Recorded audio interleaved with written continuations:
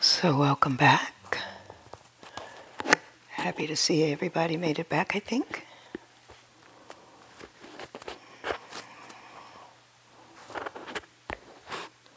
Can you hear me back there? Yeah? Very good.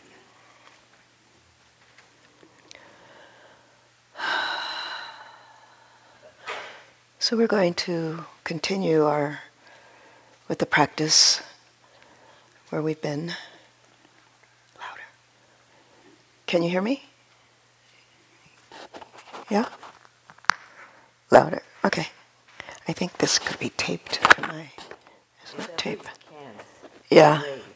Yeah. If you get to where you can't hear me, please let me know, okay? All right. So we're going to come back to our practice. And we're going to begin with a contemplative time, a little bit of meditation. So again, just finding yourself in a comfortable seated position, whatever posture that you prefer that makes your body feel at ease. On the cushion or the chair or the stool.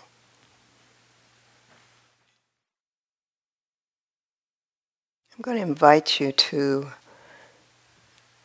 be aware of your spine by stacking one vertebrae on top of the other. Just all the way up.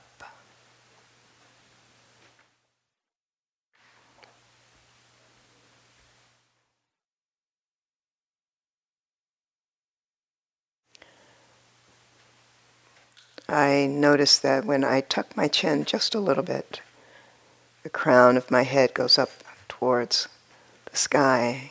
Might be a comfortable position to try.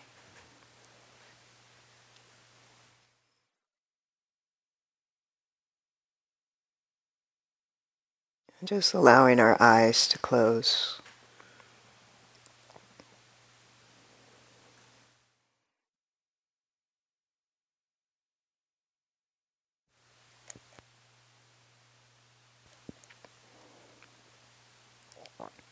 And as we begin our relaxed, tranquil, and alert position, let's take a few deep breaths together through our nose. Just take a couple of deep breaths and let it out. Allow the body to really let go on the outgoing breath. A couple of deep breaths. See what you can drop, dropping the shoulders away from the ears on the exhalation.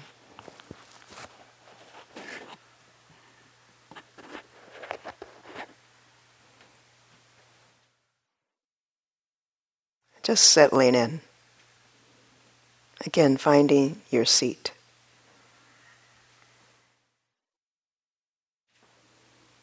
And as you breathe, be aware of the aliveness that is you. The aliveness.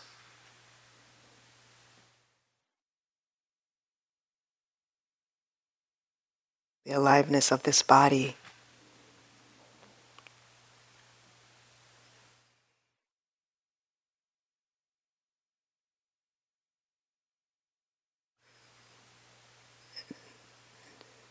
And allowing the mind to be an open sky.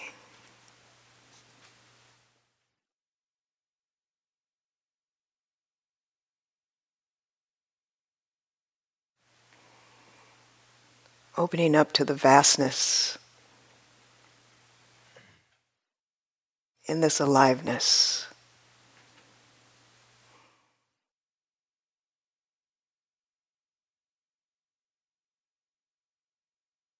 Breathing into it and noticing the body's natural peace and ease. The body's natural state of peace and ease in this open awareness.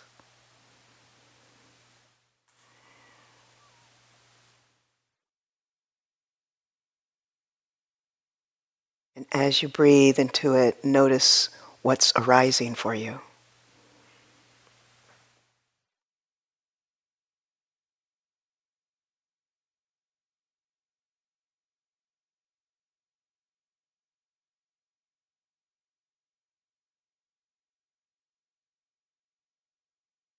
Whatever is drawing your attention, whether it's something in the body or emotion or thought, just hang out with it.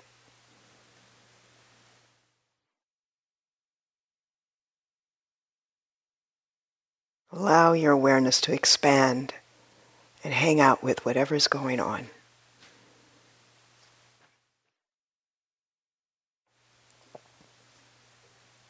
Being with the present moment.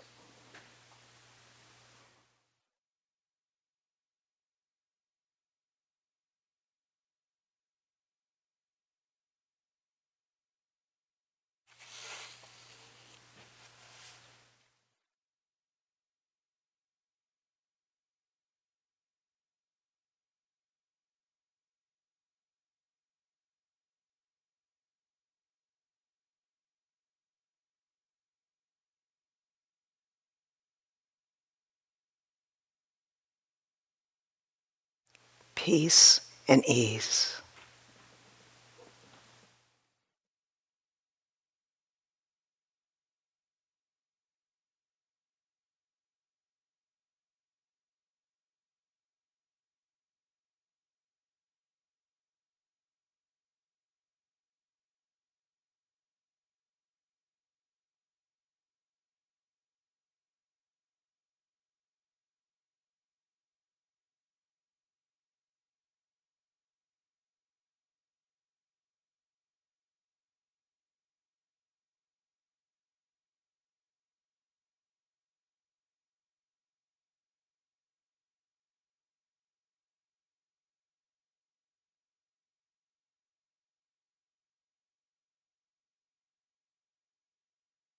And as thoughts and emotions come up, see if you can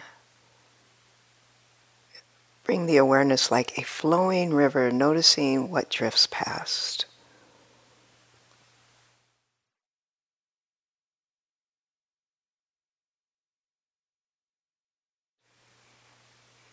Just watching them pass by.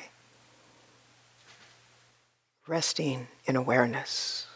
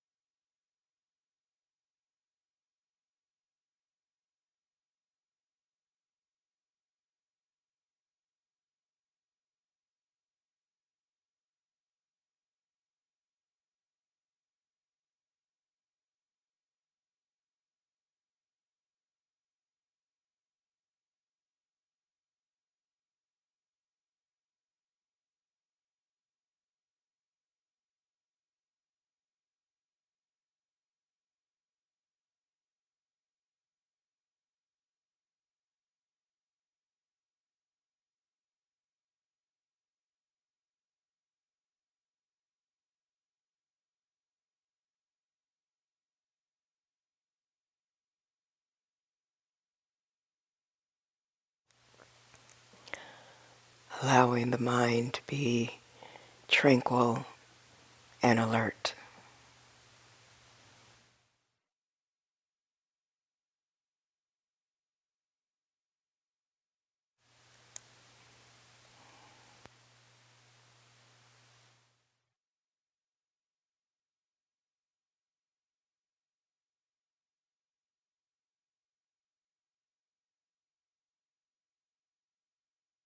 Creating a sense of peace and ease.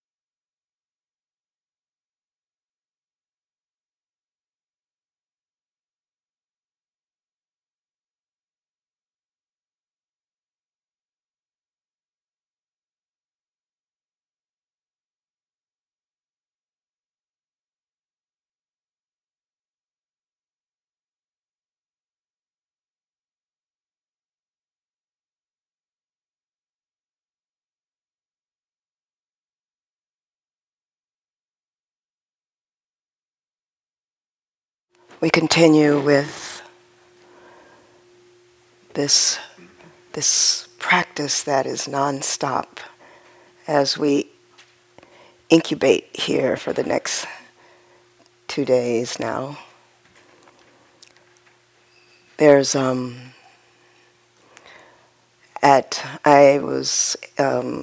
Kripalu yoga teacher, and at Kripalu, I don't know if it still exists, but there was this program that happened where they blackened the windows and everybody came in and you slept there day and night. Remember that? Yes, I do. That doesn't happen anymore, I'm sure. It happens differently, but it does. Does it? It feels like that. It was like they literally, a room full of people, your beds would be here, they blackened the doors, you stayed inside and you incubate together. And it kind of feels like I kind of wish we had that. And so we're kind of creating that in another way, where we're actually really in this together, this practice, and really going as deeply and understanding it from all the different voices that are up here in the movement, and all of it being integrated and understanding the deep integration of this practice in general, right? I always feel like when I think about the Buddha and the Dharma and the teachings, I've been doing this for a few years and I rarely hear anything new. It's like We say kind of the same things in different ways, and yet it continues to hit in a new place. It continues to deepen. And so you're going to find that, I think. I mean, we're kind of saying, there's some beautiful, lots of different lists and things that the Buddha has that came down from him. And so you'll hear that, and we'll teach that. And you'll get it a lot here if you come back to Spirit Rock and all over different places where they teach the Dharma. And a lot of it is a repetitive letting go, really. Becoming present, letting go, seeing life as it is, accepting it as it is, letting go of it having to be any different, and being kind, and developing kindness, that compassion in your heart for yourself and for others, and just creating less suffering in the world. That's kind of the recipe. And so I'm going to continue with that. And from another lens, a little bit of a lens, from the Eightfold Path. So John talked about the Eightfold Path earlier this morning.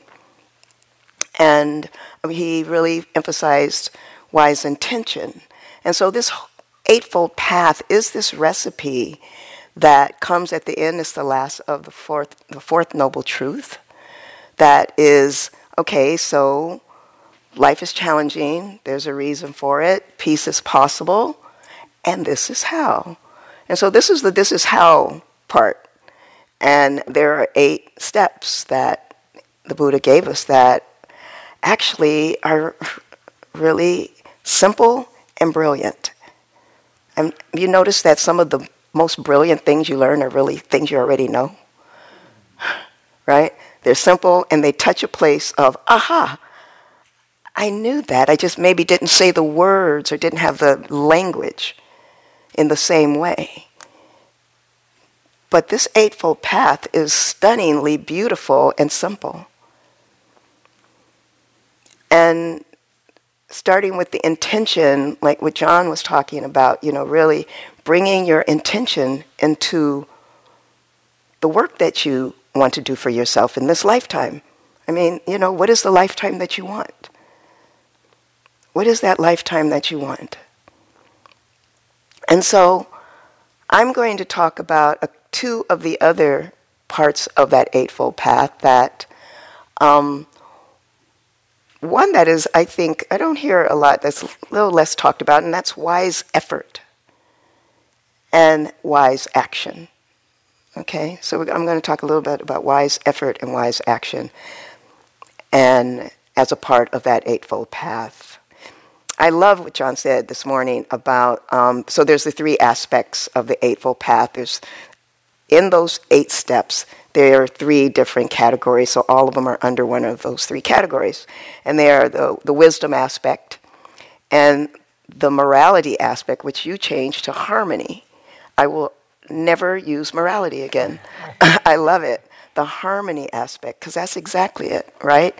Living harmoniously in within oneself, so that there's not that place of, ooh, I said something, I know, there's that struggle in you, or you did something, there's that struggle in you, because pretty much we were raised with the do's and don'ts of life and the things that cause suffering to other people and to ourselves. So this morality, or this harmonious aspect, is beautiful, beautifully said. So thank you for offering me that. And then there's a concentration aspect as well. So those are the 3 different aspects that the 8 different steps lie under. And so wise effort is under the concentration aspect, along with mindfulness and concentration itself. And wise action is under the harmony aspect, along with wise speech and wise livelihood. And so and as Sylvia said earlier as well, they're all really interconnected. I mean, we have language, and so language has to say things and talk about things and diagnose things in ways so that we understand each other, or else how do we understand each other? However, language is inadequate, because honestly, all of this is connected. It's all a part of each other. There's nothing that is really very separate. So when you hear intention, some of the things I'm going to say, you're probably going to ask, well, what's the difference between that and intention? And I might have an answer. So, but I'm going to talk about those things right now. So beginning with effort, wise effort. First of all, it sounds hard, right? I mean, when you hear of effort, it's one of those things that I kind of go, ooh, effort. But the reality is that everything we do and don't do actually requires effort. Effort is a part of that silent part, that part that we don't really notice so much. But then sometimes we do notice it when we don't have it. And so wise effort is not a striving kind of effort. It sounds like strive and make something happen, wise effort. And that's not what this is. It's not that go out and strive to do something. It's more like the effort that you need, for example, to avoid disaster. Okay? So something's up ahead, whether it is something in your mind, someone that's coming towards you, someone that you know, maybe someone that's difficult for you, a situation. And it takes effort to not engage in something that you know is unhealthy and unwholesome. That's the kind of effort that we're talking about in the Eightfold Path. It's also the effort to make something wholesome as well. So there's the avoiding something and there's making something happen. So I think that we all have so many examples in our life. How many times have you come up to a situation, let's just say, that you know this is going to go down really bad? Okay? You've seen this movie before. You may have engaged with this person before or this situation before. And you saw yourself maybe acting out in ways that, you know, maybe you got them, but how did that feel afterwards? And so the effort that it takes to take another path is what this effort is about. The effort to take another path, a wholesome path. A path that's going to lead to less suffering for you, for other people, for the situation. It really takes effort to do that. How many times in your mind have you thought, I mean, you know, the proverbial Thanksgiving dinner with the relative that thinks differently, may have a different political view. I have an ex-father-in-law who I love dearly. I mean, we have so much fun together. And we have completely opposite political views. And he's the one person that I can actually laugh with him. Because I'm at that place where I do that with him. And I also take another path. I avoid certain conversations. Right? And just on Father's Day. Okay, so he lives in Boston, I live here, and I call him up and the first thing we do is we almost laugh at the fact that we're avoiding talking about that thing that's going to upset us. And so we both have within us this we make the effort to be kind and to be loving because that's there. That's most of it, actually. 90% of it is that. And so we make that effort, and I feel his effort as well, and I appreciate it. I really appreciate it because it could be different. And so he is actually someone that is absolutely my practice. You know, a beautiful place for me to practice all the time. With love. Because I have so much love for him. You know, and then there's the ones that are more difficult, for me anyway. You know, I currently have a really difficult situation with a business partner. And because of my practice, I am absolutely able to, when I see myself going down a conversation with somebody else, oh yeah, she did blah, blah, blah, right? And I see that, and it's like, is that wise? It's not wise speech. I know it, and I feel so drawn to say it because I just need to say it. And I take the effort sometimes not to, and other times I'm just not that good at it, honestly. And I catch myself, and I take then the effort to do it differently. And I notice how much better it feels when I actually take the effort to do it differently. Because what am I getting out of that, honestly? I'm right, you're wrong. It's not worth it. How that feels. I mean, I'm so sensitive now from this practice. I'm so sensitive when I am, not using wise speech or wise effort or wise action. It hurts. It actually hurts. And, I can rein it in most of the time. So wise effort is really important. And it's like being on that road. And I almost wish that there were signs every time you get to that road, that says suffering, not suffering. And big blaring, suffering, not suffering. And you can just go to not suffering and forget all that's in your mind and all the things that are coming up for you. And you just go towards not suffering, right?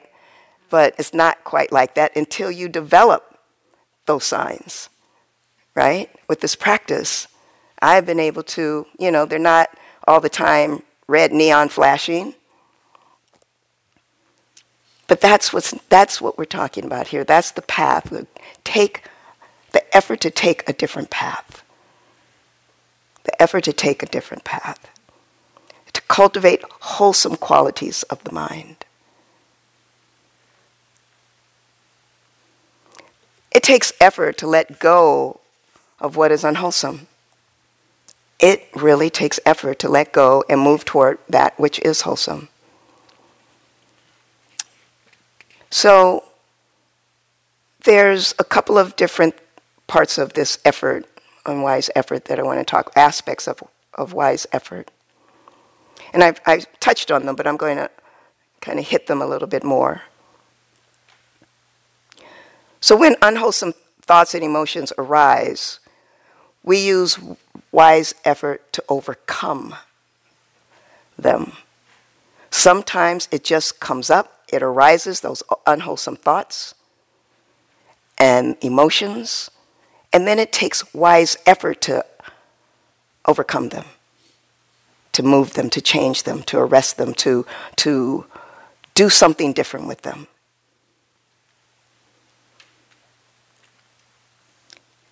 It takes effort to avoid the unskillfulness that we all have.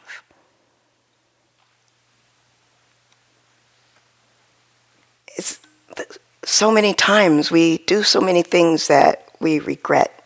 Little regrets. Not the big regrets in the world. There's all these big regrets. I don't know how many big regrets I have, but I have a whole lot of little regrets, right? Those little bitty regrets of little infractions, of things that I know better. That kind of chip at the personality, that chip at you. And that's what this practice is about, is being able to change that and to cultivate and be more skillful, being more skillful with our thoughts and our emotions. And how this also, again, how all of the Eightfold Path is connected, because wise mindfulness, which we've been talking about and we'll continue to talk about, has its place because the more we become mindful, the more we actually see our minds. We see how we think. We see how the mind works. And the more you see, the more you're aware, that awareness comes. When that awareness comes, then the effort that it takes to, that awareness comes, and then you use your effort to move it into a new path, a path of skillfulness and wholesomeness. So it's all interconnected. And there's the effort, then there's the effort to develop wholesome thoughts. There's the ones to avoid or to transform. And then there's ones to develop wholesome thoughts. So it takes a lot of effort to do that. And that's just practice. It goes back to the word practice. We keep saying practice. This is a practice, and we'll be practicing it till the end, right? It is, I love the word practice. One of the things that I know is that the more you practice, the better you get. What you practice gets stronger. Whatever you practice gets stronger. If you practice kindness and goodness, that'll get stronger. If you practice hate, that'll get stronger. You practice love and all of that, whatever you practice gets stronger. And so developing wholesome thoughts and emotions, it takes practice. It takes effort. Because it's the effort of tapping into loving kindness and compassion that we actually do have, who we really are. Tapping into that compassion. Because when we tap into that, then the effort to tap into that and to transform unskillful thoughts and behaviors.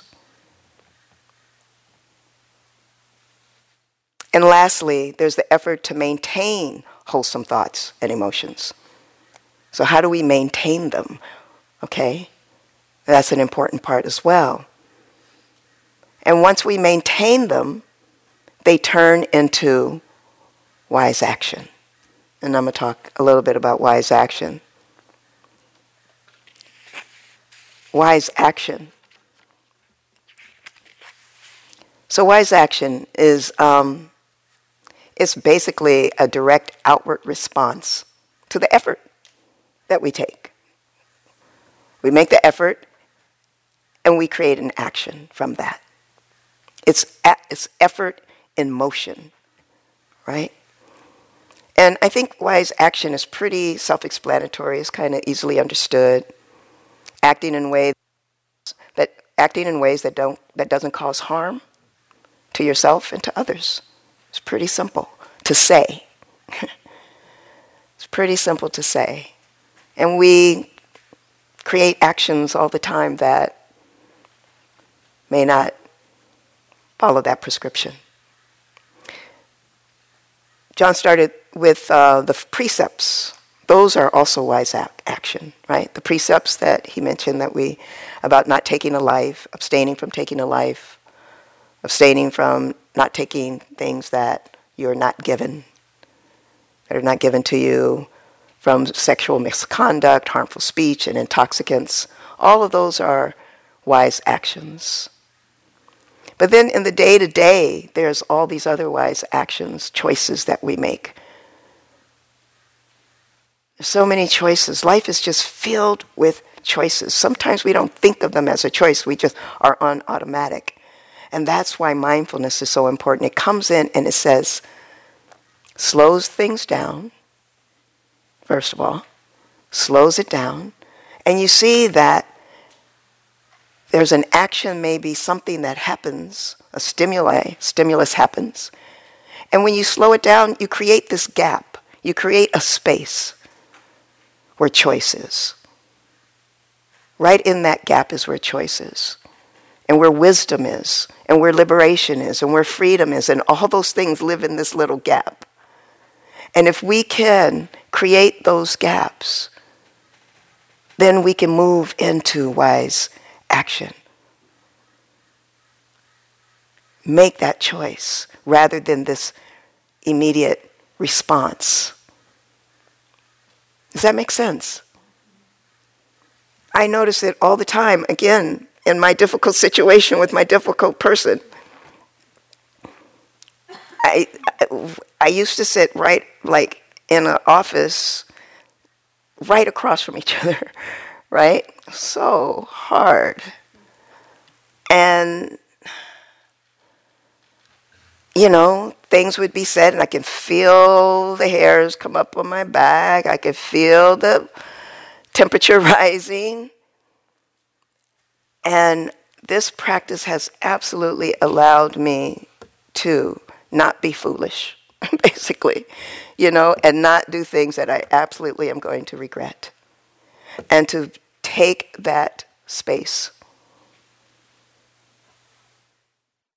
And to come from a place of more wisdom and less suffering. Because suffering begets suffering begets suffering. It's out of control. So wise action is really, really an important part of our life and choices that we make. I mean, there's wise action in the dining room, right? I don't think we've had too much cupcakes yet or cookies yet, but they're coming. And it's then, right, when you're right there at the cookies, and it's like, okay, I'm going to take one. And maybe I'll take one for later. And later is right immediate, right? And you eat them both. And right in that moment, that action that you take, something is telling you that's not too wise maybe for your body. For some people it is, but for others it isn't. And we act on it, and then what happens? Suffering. It's like, why did I do that? Why did I do that? Why did I eat that? Am I the only person that happens to? No? Okay. Yeah, right? Never happened to you. Yeah, never. And that's the kind of action, and, again, these little sufferings that add up, those kind of sufferings add up to pounds, right? Unwanted pounds, maybe. And so we have an opportunity all the time to make choices around our actions and making wise actions and choosing wisdom, choosing wholesomeness, and not being driven by desire, not being driven by an untrained mind. And that's all we're doing here, is talking about how do we train our mind so that it becomes more and more natural to make better and better choices, less suffering. We're training our mind by slowing it down, right? Calming the entire body, the whole system, the nervous system. And just being able to see and be aware and open up this awareness and allowing yourself to really become aware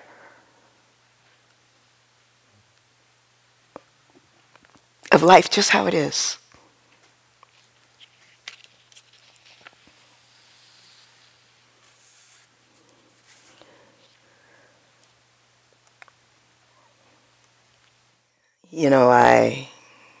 I think about also those actions in love relationships that can be difficult, and particularly when they're ending, and maybe you have more feelings for the person than they have for you. Oh gosh, it's terrible to be on either side of it, really.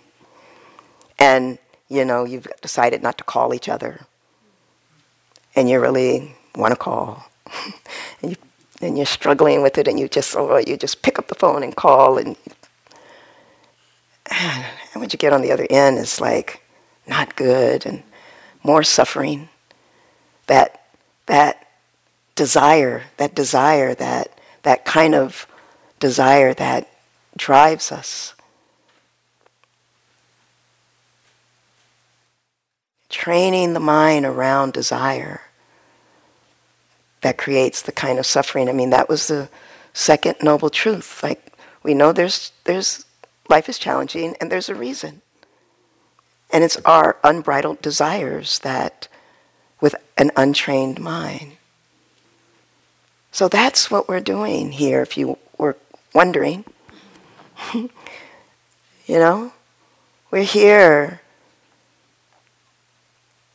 to do it differently for ourselves and for those who we impact, those who are around us.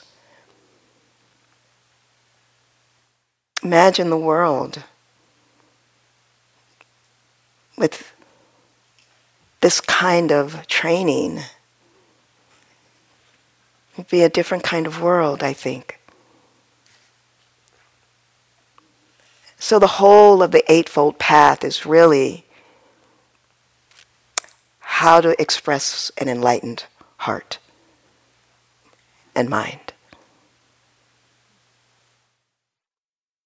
And again, there's simple steps, but how do we actually train ourselves so that that becomes our default? Like throwing out the old OS system and bringing in a new operating system based on the Eightfold Path. Wouldn't that be amazing? If we could just like get rid of this operating system and bring that one in? So without that kind of ease, we have to do what we're doing. It takes time and it takes practice.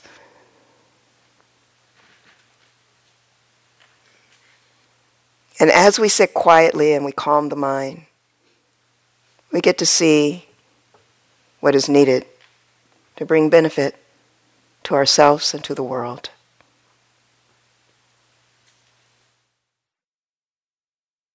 Thank you.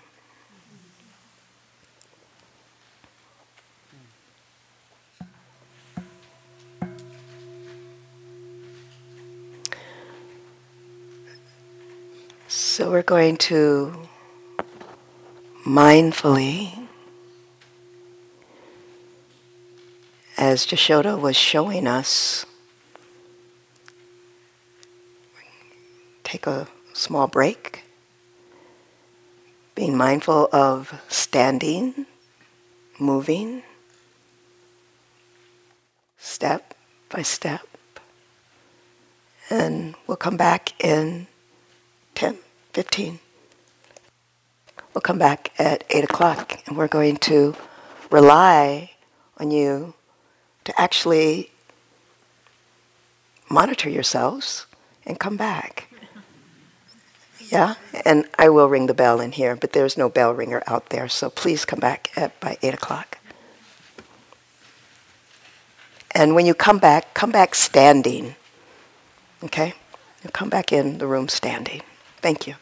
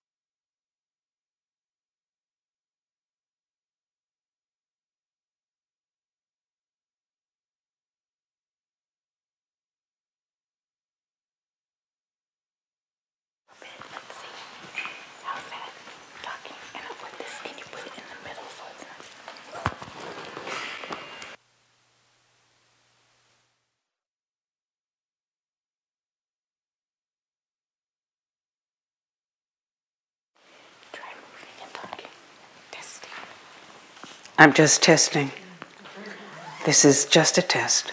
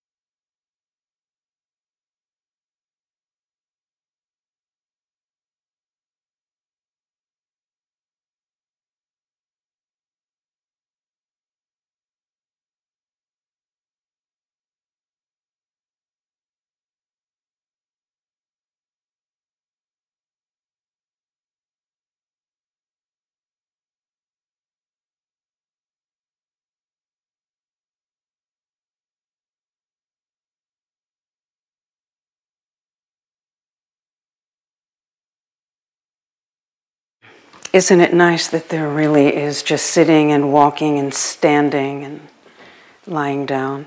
I mean, that's the life, right? And the Buddha said that we can practice in all of those postures. So right now, and I love that Konda said that wise action is the manifestation of wise effort.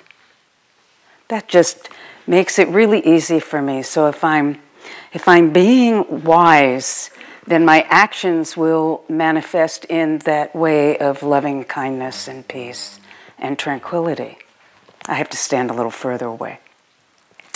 So if you would please, just bring your feet underneath your frontal hip bones and make an intention to let this be a few minutes of wise effort, of really getting to know what's inside this body-mind. So if you would just pick up your toes and spread them, lift them and spread them, and then see if you can put them down one toe at a time. Sometimes I can, sometimes I can't. It's just a matter of knowing. And then feel the balance between the left and the right. You might even want to rock from side to side. And if you trust your body, it will take you right into the center point. And you'll know it because there's kind of, for me, it's kind of like, aha. So there's a way that you know you're in the center, standing more or less balanced between left and right. And then try rocking a little back and forth so you can feel the ball of the foot and then back to the heel. And again, here too, you can ask your body to guide you to that center point. So at Kripalu, we call wise effort effortless effort. So it means that it takes away that whole idea of striving. It's just what is coming forth. So feel that and then find that center point and let your eyes close so that you begin to know this center point of your own body-mind. And I think when in the center point, it's easier to find the center of the heart, that place where resides the all-knowing, all-loving part of yourself. You know, they say that the main practice of yoga is really meditation. And the movement is to purify the body and the mind, as Konda was talking about. Purification of the mind so that we find that place of peace and quiet inside, upon which we can notice what's actually happening and what we can do to further that in the direction of healing all beings. Clasp your hands together and press them away. Really draw the shoulder blades off the back body. Press a little harder, bring the thumbs forward and then bring the pinkies forward. And slowly inhale the arms up overhead. Now reach up, up, up, up, up, right out of your waist. lift the belly out of the pelvic floor. Really go for it. Wiggle your way right up there, right out there. And then slowly, as you bend your knees a little bit, bend backwards just a little bit, just enough to open the front body. And then take a few deep breaths right into the front body and see if you can visualize that breath coming right in through the crown of your head and down through the center of you. And then as you exhale, let the breath ride back up and out through the crown. If your toes are grabbing the floor, soften them. Remember the instruction, relax. One more breath here. So press it up, open it up, press it back. And then as you inhale, lengthen the body back to center. And as you exhale, draw the arms down, keep the hands, and round the spine. Lift the abdominals up and in, round the spine, drop the chin to your chest. Press it away, soft knees, soft feet. And then once again, inhale it, coming all the way up overhead, stretch it up, stretch, take a breath in, hold it. Let it grow inside of you. And when you need to, let it go. And one more breath. Press it up. Take a breath in. This time, press the sternum up. Slight back bend. And then as you exhale from the ground, bring the body back to center. Bring the arms down just about shoulder height. Round the spine, draw the abdominals in. Take a breath here. This time as you breathe out, exhale and hold the breath out for a moment. When you need to breathe, take the breath in. Inhale the arms up, exhale them all the way out and down to your sides. Whew. And my glasses are heating up. And then close your eyes, please, so that you can get in touch with the experience inside of you. Inhale your left shoulder up to your ear, and as you exhale it down, inhale the right shoulder up. So move from side to side, just the shoulders moving up. You might find that the head moves down towards the shoulders, but see what happens if you keep the crown of your head up towards the sky and just move the shoulders up and down. You can feel the shoulder blades moving, the shoulder socket moving. So we get to know ourselves intimately. And one more, each side, left and right. And then release them both down. Press the left shoulder forward and the right one back. And then do that a few times. Find the breath that moves with the body. So it might be an inhale when one shoulder goes forward and an exhale when the other shoulder goes forward. Let your hands be soft and your fingers relaxed. And then let this movement move a little deeper into a little twisting action. You know, they say a good movement class moves the spine in its 6 directions. Forward, back, side to side, and twist. Spines love to twist. I think it's their dharma to twist. Releasing all the toxins into the bloodstream to be released. And then bring the body back to center. And again, don't miss it. So there's the action and then there's the response. So don't miss the response, which will train you to notice more deeply the responses in your life. Begin to circle the one shoulder at a time, circling it forward or back. I don't care which way your body will take you.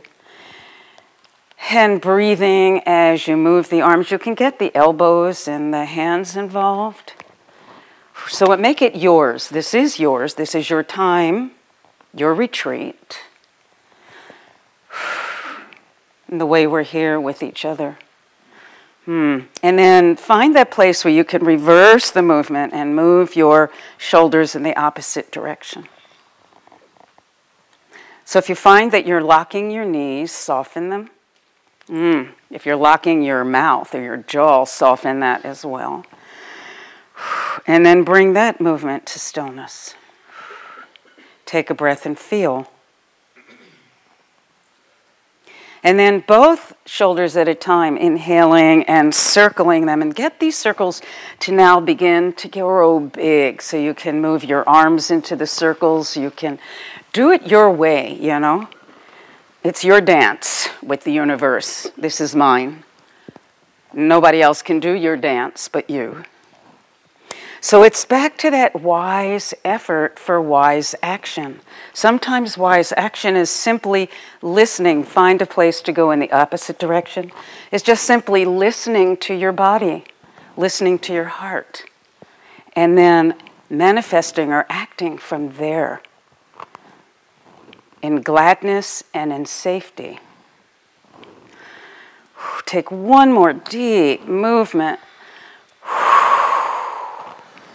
And let your arms come back by your sides. Take a breath or two here. Bring your hands to your hips and see if you can just circle the upper torso. It might take a more of a bend in the knees to support you in circling the upper torso. And see if you engage the abdominals, how that helps or not. And let the body just move in its own way. In fact, if you soften your eyes, you can really just feel into the movement. So it's the upper torso just circling around. And then find a place where it reverses and you go in the opposite direction. And if you're sitting in a chair, you can also find a way to move inside of yourself. One more. Bring it around. And then come on back to standing. This time, bring your hands to your shoulders and spread your arms wide. Draw the shoulder blades back together. So feel what happens in the front body when you contract in the back body. And then bring the elbows together and feel what happens in the back body when you move forward. And then do that a few times, just in and out, getting out the kinks of getting here, of sitting and walking, eating, sitting, eating, sleeping. And then begin the big circles now with your elbows leading.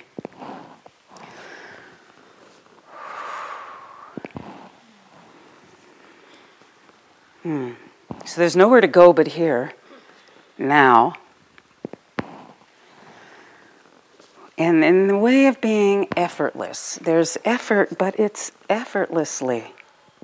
And coming back in the opposite direction. So is the breath there with the movement? Is there a natural place for the inhale and an organic place for the exhale? And can you slow it down even more? Remember that slowness induces awareness. And then follow in the opposite way. I can hear my cracks.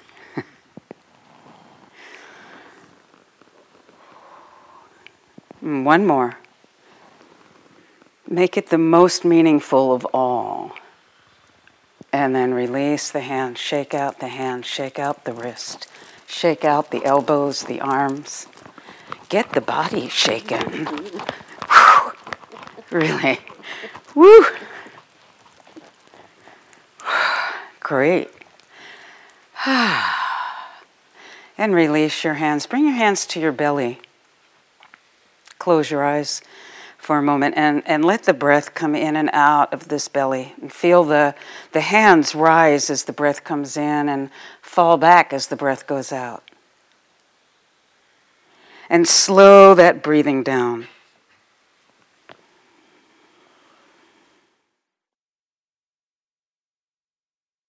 And at the same time, can you feel your feet on the earth?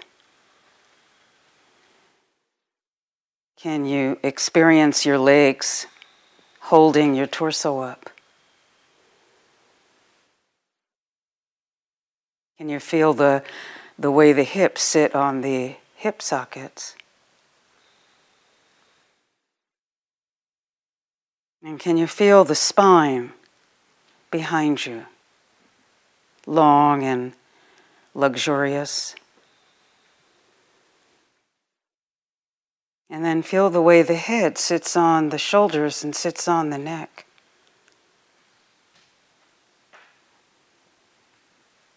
Bring your arms now by your sides. Turn your palms out.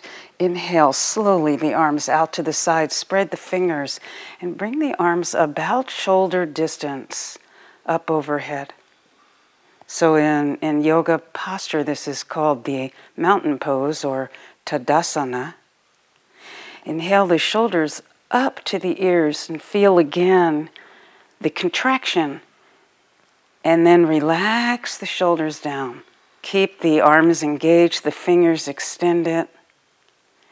And the head, the crown of the head is neutral. So there's a softness in the throat. And then bring the corners of your mouth up towards your ears. That is a really best instruction. Take one more breath in, this time hold it.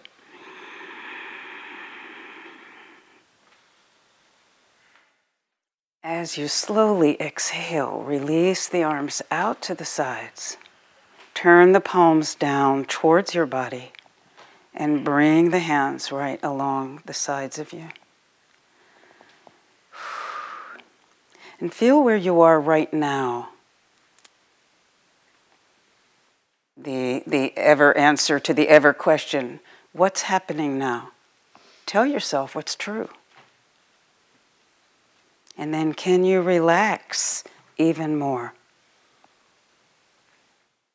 And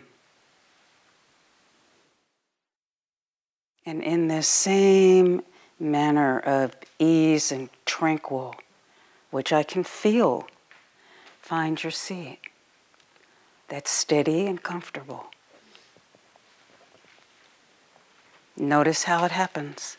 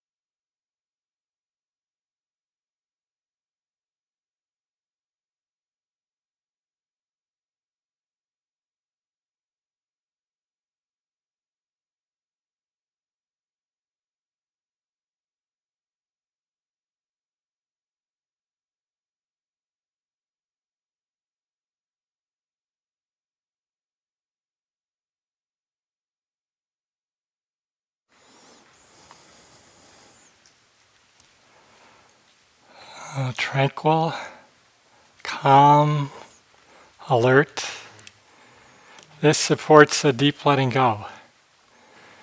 The deep letting go that deeply uproots the sources of confusion. It serves to release the heart from confusion. This letting go is a force of renunciation, deeply supported by right effort that Konda spoke about. A right effort supports right intention, the intention before every action. And as I said earlier, this letting go, this right renunciation is one of the three key aspects of right intention. So we're practicing renunciation here on the retreat. We're practicing letting go. Living very simply. Spirit Rock really provides everything we need for our practice here, but not much more. that supports the letting go, so we can see more clearly what's really going on in the mind. We can be with a direct experience of sitting, standing, walking, lying down, deeply supporting the natural clarity of heart and mind. So in the Buddhist practice, renunciants, monks and nuns, they give up everything except food, shelter, medicine, and clothing. It's inspiring to me as a practitioner, their dedication to practice, that they renounce all except those four things. Most of all, they're practicing, though, toward the same thing we are, to let go and renounce the forces of greed, aversion, and delusion. Greed defined as the wanting for what is pleasant or pleasurable. Maybe you experience it as the desire for the pleasant sit that you may have had in the afternoon. Maybe it was a desire for cookies at the end of the food line. Experience aversion as maybe the aversion to the body discomfort you're feeling. It might manifest as, if only this body pain weren't present, then I'd be rolling with the practice right now. Or maybe the aversion to the person in the food line in front of you who seems to be going too slowly. Or maybe it's fear that sometimes manifests as a face of aversion, fear of, am I doing this right? Am I doing this well enough? Kind of this judgment force that really gets in the way of practice. And the delusion that is experienced is kind of a fogginess that doesn't see clearly, maybe doesn't see when the force of greed, aversion are present. So I want to tell a few stories tonight about renunciation and begin with one of my favorite stories of a renunciant. And it occurred a couple hundred years after the time of the Buddha, but I really think it's a inspiring story for our time. It's a story of King Asoka, who lived in northern India, ruled a pretty large kingdom. So again, a couple hundred years after the time of the Buddha. And he was known as being a very brutal king. He ruled for 30 years, but I think it was maybe 6 or 8 years into his ruling as king, he had already deported over 200,000 people. So interesting for me to learn that deportation's going on a large scale, even at that time. It was reported that 175,000 people died in battles because he was at war with the neighboring kingdoms and was known as being unkind to his own people. And after one particularly brutal battle, the carnage on the battlefield, the battle had ended, the king was on the battlefield, and he saw a renunciate, a monk, who was walking right through the middle of the battlefield, serene and at peace. And the king was moved to ask him, "How can you be so serene? How did this come to be?" And the monk replied. Before I tell you his reply, I'll tell you what the monk might have done. The monk might have seen that battlefield, the carnage, and let the force of greed take hold. Maybe looked to the side and saw a forest and thought that forest looks much more pleasant. I'll go to what's pleasant, desirable, pleasurable. Go that direction. The monk might have gotten angry. As the king spoke, he might have said to the king, "Look what you've done. Look at all the people who've lost their lives. How could you do this?" He might have reacted with delusion. He might have just, in effect, put on blinders so that he didn't see what was present and just ignored the king when the king spoke to him. But he was practicing with right effort and right intention, practicing to let go of the forces of greed and aversion and delusion, even in this very difficult circumstance. So he responded with kindness, compassion, wisdom, even to this person who is responsible for all the carnage in the battlefield. And what he did was to simply share the Buddha's teachings. And the king was so moved by hearing those teachings that he became a practitioner. And he became known as a benevolent king to his people, ended the wars with the neighboring kingdoms, and ruled for a long period of peace. And his son and his daughter also became practitioners, and they carried the practice to Sri Lanka, and from there the practice was carried to Burma, and many of the teachers in the Spirit Rock tradition, most of all, trained in Burma. We practice Theravada meditation, which has its roots back to Burma and Sri Lanka. So think of that. We're directly connected in this moment to that monk whose name is unknown, who is practicing wisely. Really an amazing thing. So it moves me to think we don't know how our actions in the world that are rooted in what is wholesome, wholesome being non-greed, non-aversion, non-delusion, actions of kindness, compassion, actions of peace, rooted in this intention of kindness and peace and compassion. We don't know how those impacts may be carried through into the future. So with this practice, we can really become, I like to say, lights in the world. We may not know it, we may not know what the impact may be for others. But most of all, we're practicing right here to open to this purity of heart, to this purity of understanding. So a beautiful quote on renunciation from Ajahn Chah that some of you may have heard before, one of my favorite quotes. It says, "Let go a little and you'll have a little peace. Let go a lot, you'll have a lot of peace. Let go completely and you'll have complete peace. Your struggles with the world will have come to an end." I love that last line, your struggles with the world will have come to an end. But we have to pay attention. We can't just lie down and let go. In some ways, I would prefer this quote to read, pay attention and let go a little, pay attention a lot, pay attention and let go a lot, pay attention and let go completely. Because we have to maintain mindfulness with our practice at all times for the whole of our lives.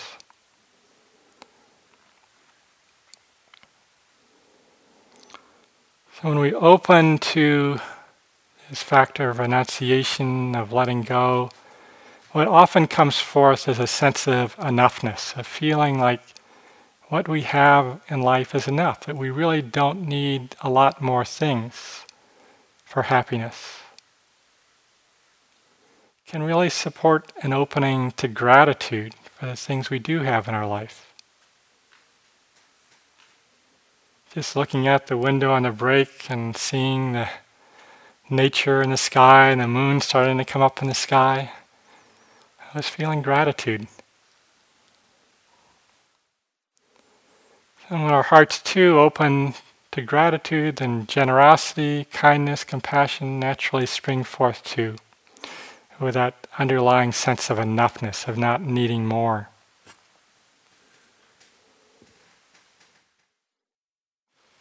And overall, this intention of letting go of the forces of greed, aversion, delusion, this what can be simply characterized as this contention with the present experience.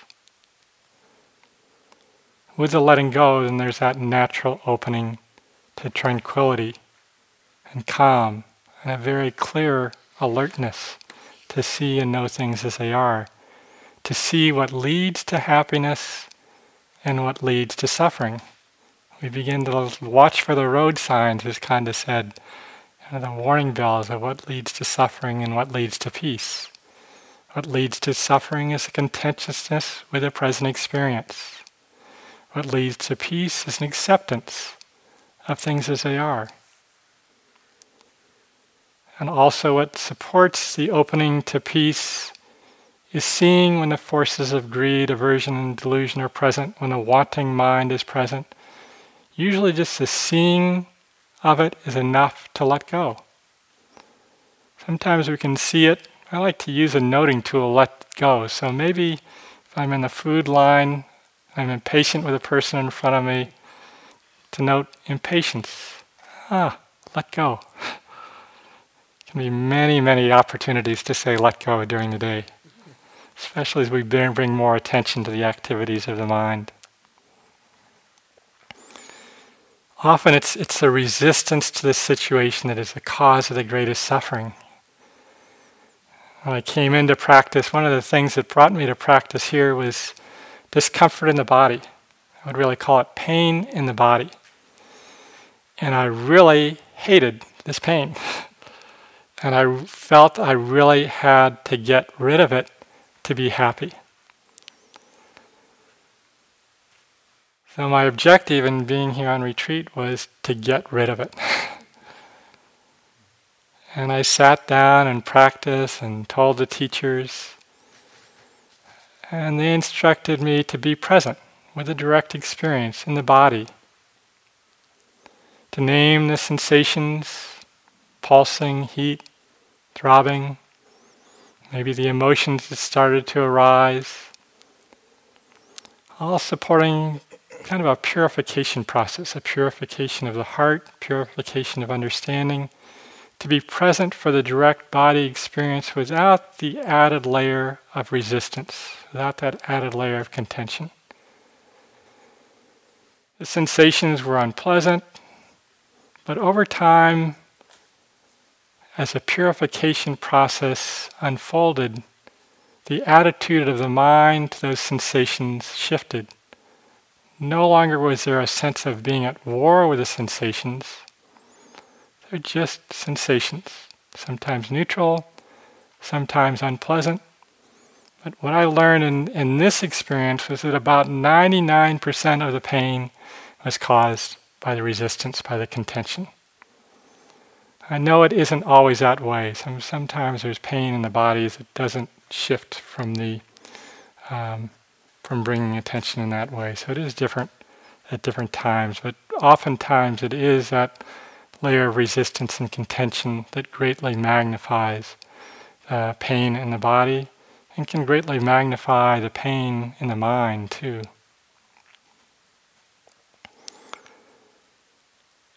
So there's a letting go of things needing to be any particular way, and as we said earlier, we still have preferences in life.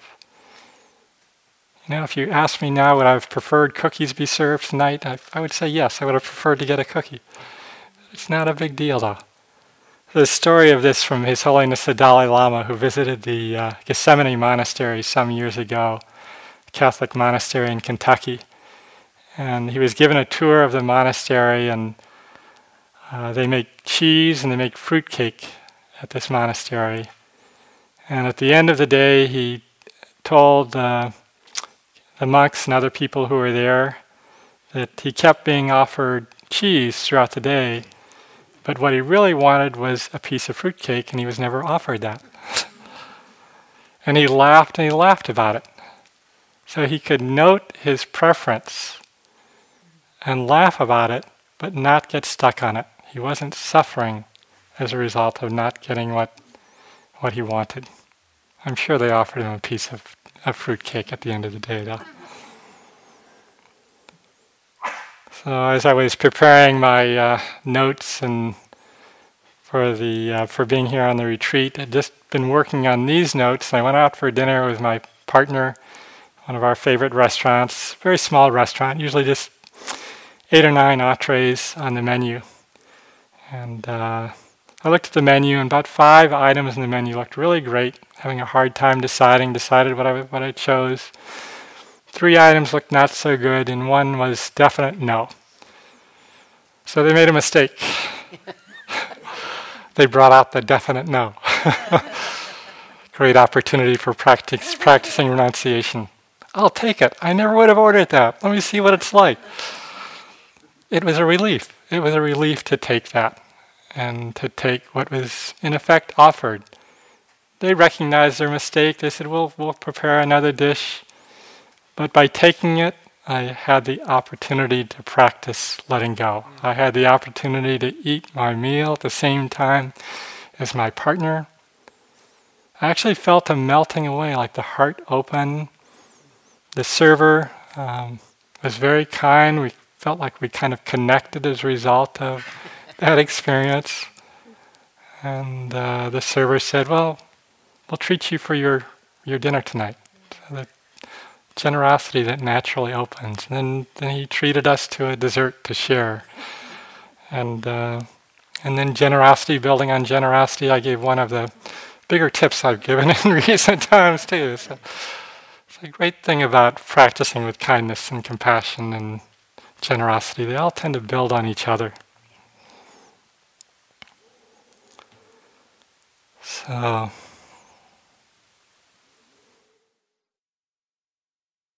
practice of cultivating what is wholesome, cultivating what is not rooted in needing or wanting the experience to be different than it is. Using the intention of supporting tranquility, calm, alertness, a real attitude of letting go. And maybe try out that tool of noting, letting go. Maybe in a sitting, when your mind gets lost in thought, I'm sure everyone has experienced that already on the retreat. Mind spins off on thought. 2 or 3 minutes later, realize the mind's been lost in thought. You can just note thinking, and then gently drop in, let go. Let go to be back in the breath-body experience. That moment of letting go is a moment of peace. No clinging whatsoever in that moment of letting go. So the moments of getting lost can actually be a tool for coming back in a very deep way into practice, to see and know what it is like, if even for a moment, to let go more deeply, to know a deeper peace, a deeper happiness, a deeper contentment that's possible with the path of practice.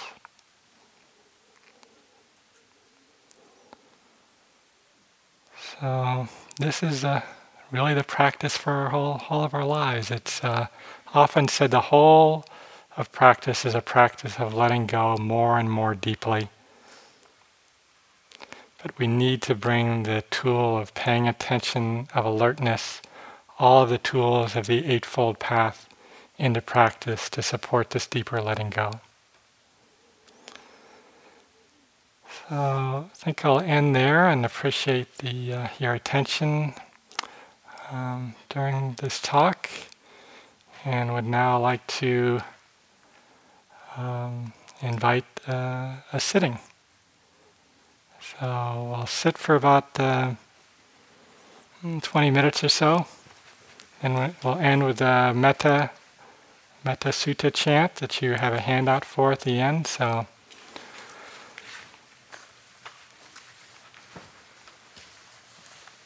I invite you to feel the body on the earth.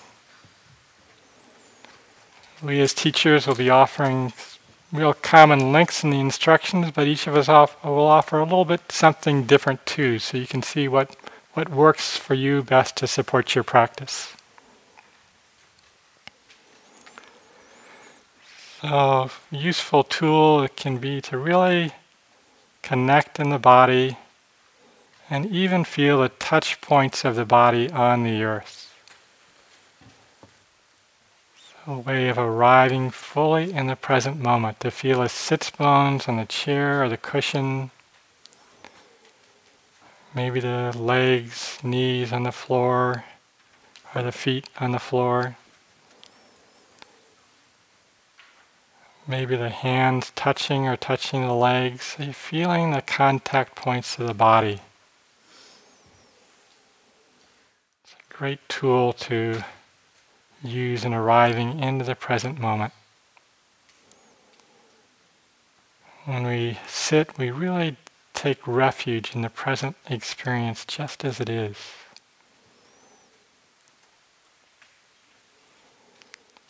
You can invite a sense of calm, tranquility, alertness, maybe a sense of the spine being upright.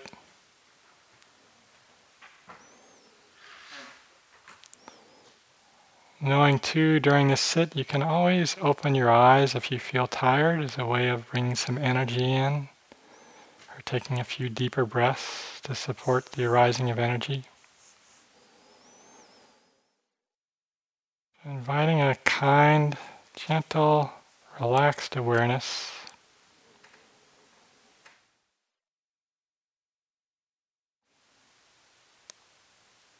Can also be useful to occasionally do a short body scan, maybe just for a minute, to note from the top of the head, the face, neck, if there's any places of tension or tightness. Just offering the invitation of softening, of relaxing. Not trying to make it happen, but just the invitation. You can scan down to the shoulders and the upper and middle back, and continuing to just invite relaxation, sense of ease around any places of tension. And the lower back, and the chest, perhaps the arms and hands,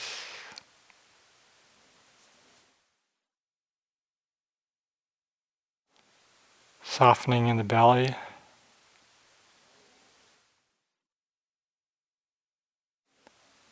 and the hips and pelvis.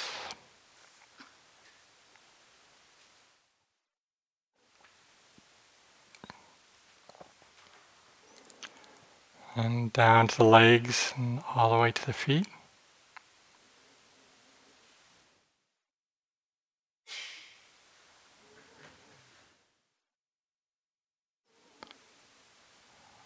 It can be useful just to use as an anchor the sense of the breath.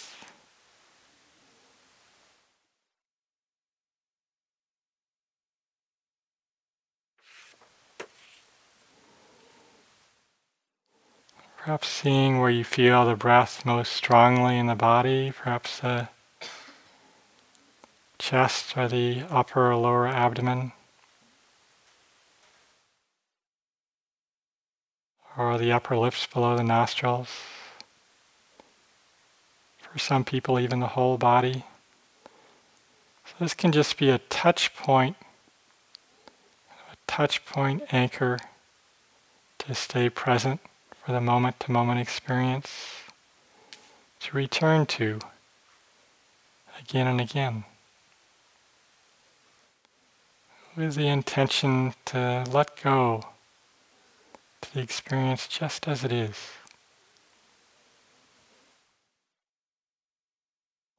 No need to judge or make anything happen.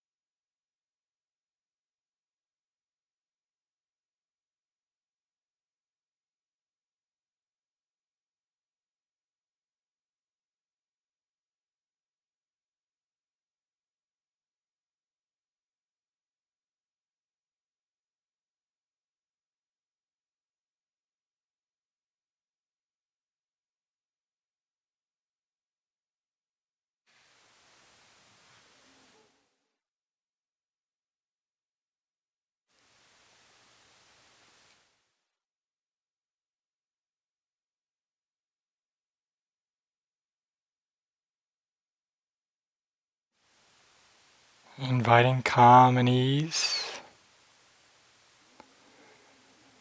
open to whatever the experience might be, of perhaps stronger sensations of the body. You can allow attention to go to that part of the body,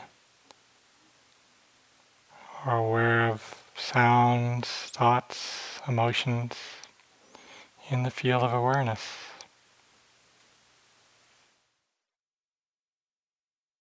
Using the breath and the body gently as an anchor in a way that best supports your practice.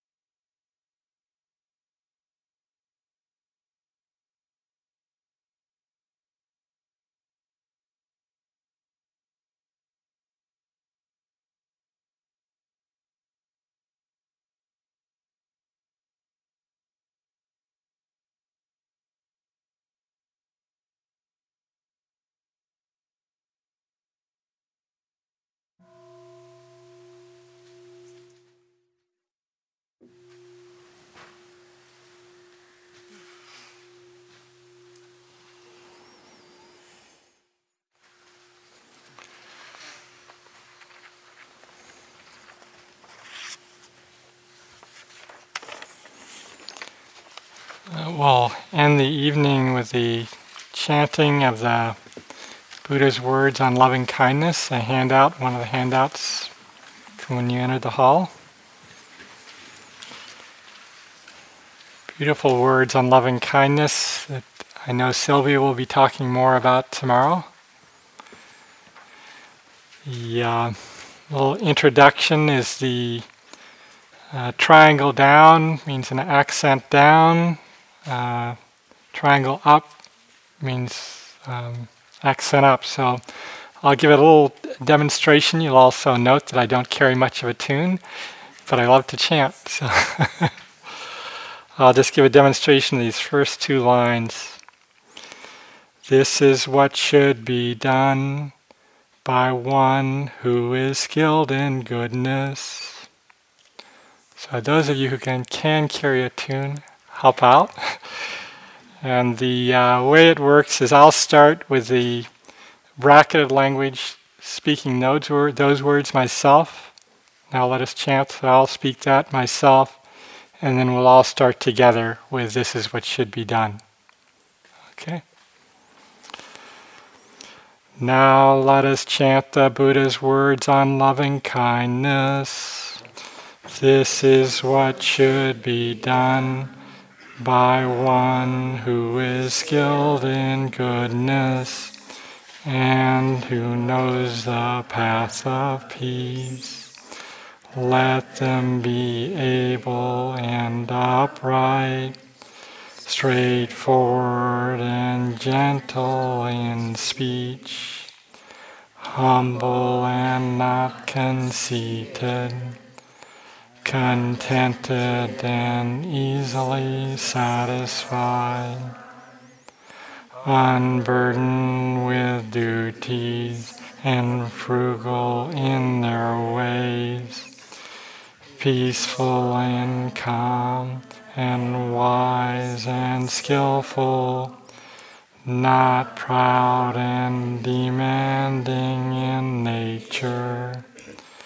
Let them not do the slightest thing that the wise would later reprove, wishing in gladness and in safety. May all beings be at ease. Whatever living being there may be, whether they are weak or strong, omitting none, the great or the mighty, medium, short or small, the seen and the unseen, those living near and far away, those born and to be born, may all beings be at ease. Let none deceive another or despise any being in any state. Let none through anger or ill will wish harm upon another, even as a mother protects with her life her child, her only child.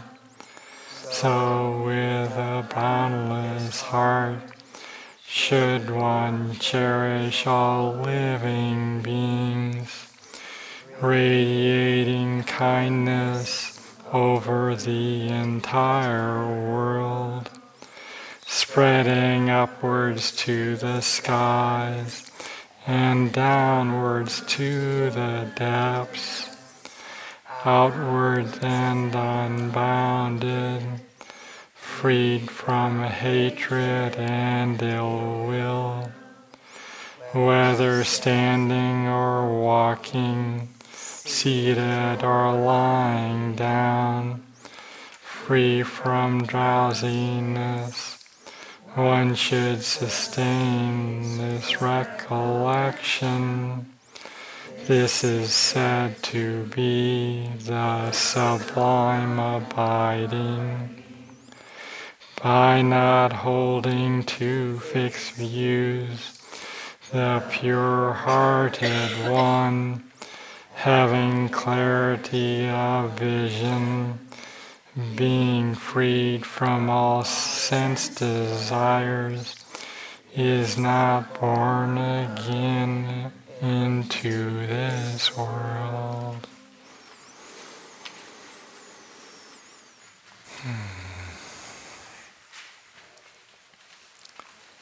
So we come to the end of our first day of practice, and I'm really appreciating all of you being here, your commitment to being here for this precious time, what it means for the world, what it may mean for the world in unknown ways, unknown to each of us, the benefits that may accrue from our practice, from our being here. A real precious opportunity to step out of the busyness of the world, to take refuge here on retreat, to take refuge here in community. So it might be that when you lie down in bed at night, to take a moment to appreciate yourself for being here, to appreciate this day of practice. And you may still have energy for practice, so the hall is open all night. So feel free to continue to sit. And of course, the dining room is also open all night, so if you want a cup of tea now, or you wake up early and want a cup of tea, that's fine to do that too. And take care of what your body needs. Maybe rest is what your body needs right now, most of all. And we do encourage this continuity of practice. Every moment a moment of practice. It may be tempted to think, I can just take a break now. Every moment a moment of practice. We can think the break time is a vacation. I can just be on vacation for a little bit. But really, I've come to learn that the practice is itself the vacation, because the reward that comes with practice, it's like when we practice wisely, the whole of our lives becomes like a great vacation. So I encourage you just to know right now you're sitting. In a moment you'll be standing. For most of you, you may continue to sit. Know that you're standing. And then know that you're walking, even if just for a moment or two as you walk back to the hall, to your residence hall. Know that you're walking. And then as you lie down in bed at night, know that you're lying down. So you can use that little noting tool of sitting, standing, walking, lying down. Just knowing the postures of the body that the Buddha emphasized or to know. And check out the night sky. I have a feeling it's a beautiful sky, maybe a beautiful moon. So maybe take gratitude in the moon and the sky and in nature too. So that ends our first day of practice, and we'll be here at 6:30 in the morning for the first sit. So blessings.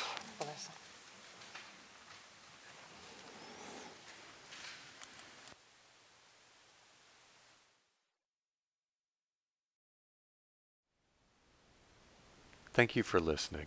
To learn how you can support the teachers and Dharma Seed, please visit dharmaseed.org/donate.